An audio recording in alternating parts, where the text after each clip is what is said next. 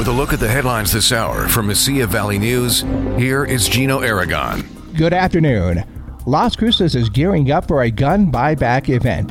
It's set to take place next Saturday from 9 a.m. to 1 p.m. at the East Mesa Public Safety Complex. Residents can bring in as many firearms as they'd like in exchange for gift cards ranging between $100 and $250. After being screened and dismantled, the guns will be turned into gardening tools.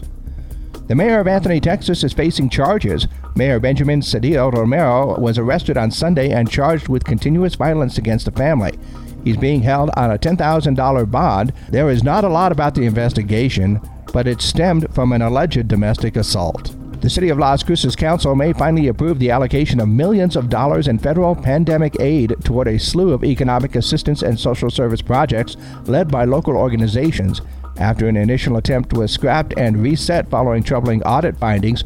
According to the Sun News, at a meeting today, the Las Cruces City Council will consider approving $9.59 million in American Rescue Plan Act money to fund 10 projects that address lingering economic impacts of the COVID-19 pandemic.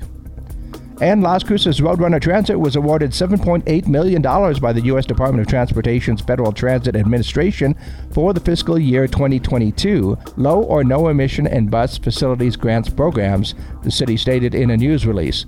The city will receive $5.7 million to replace Roadrunner diesel fixed route buses with 7 battery electric buses, purchased electric chargers, and implement workforce training.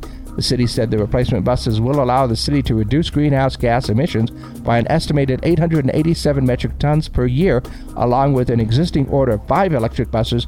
The city said its transit fleet will include 12 electric buses by the summer of 2024.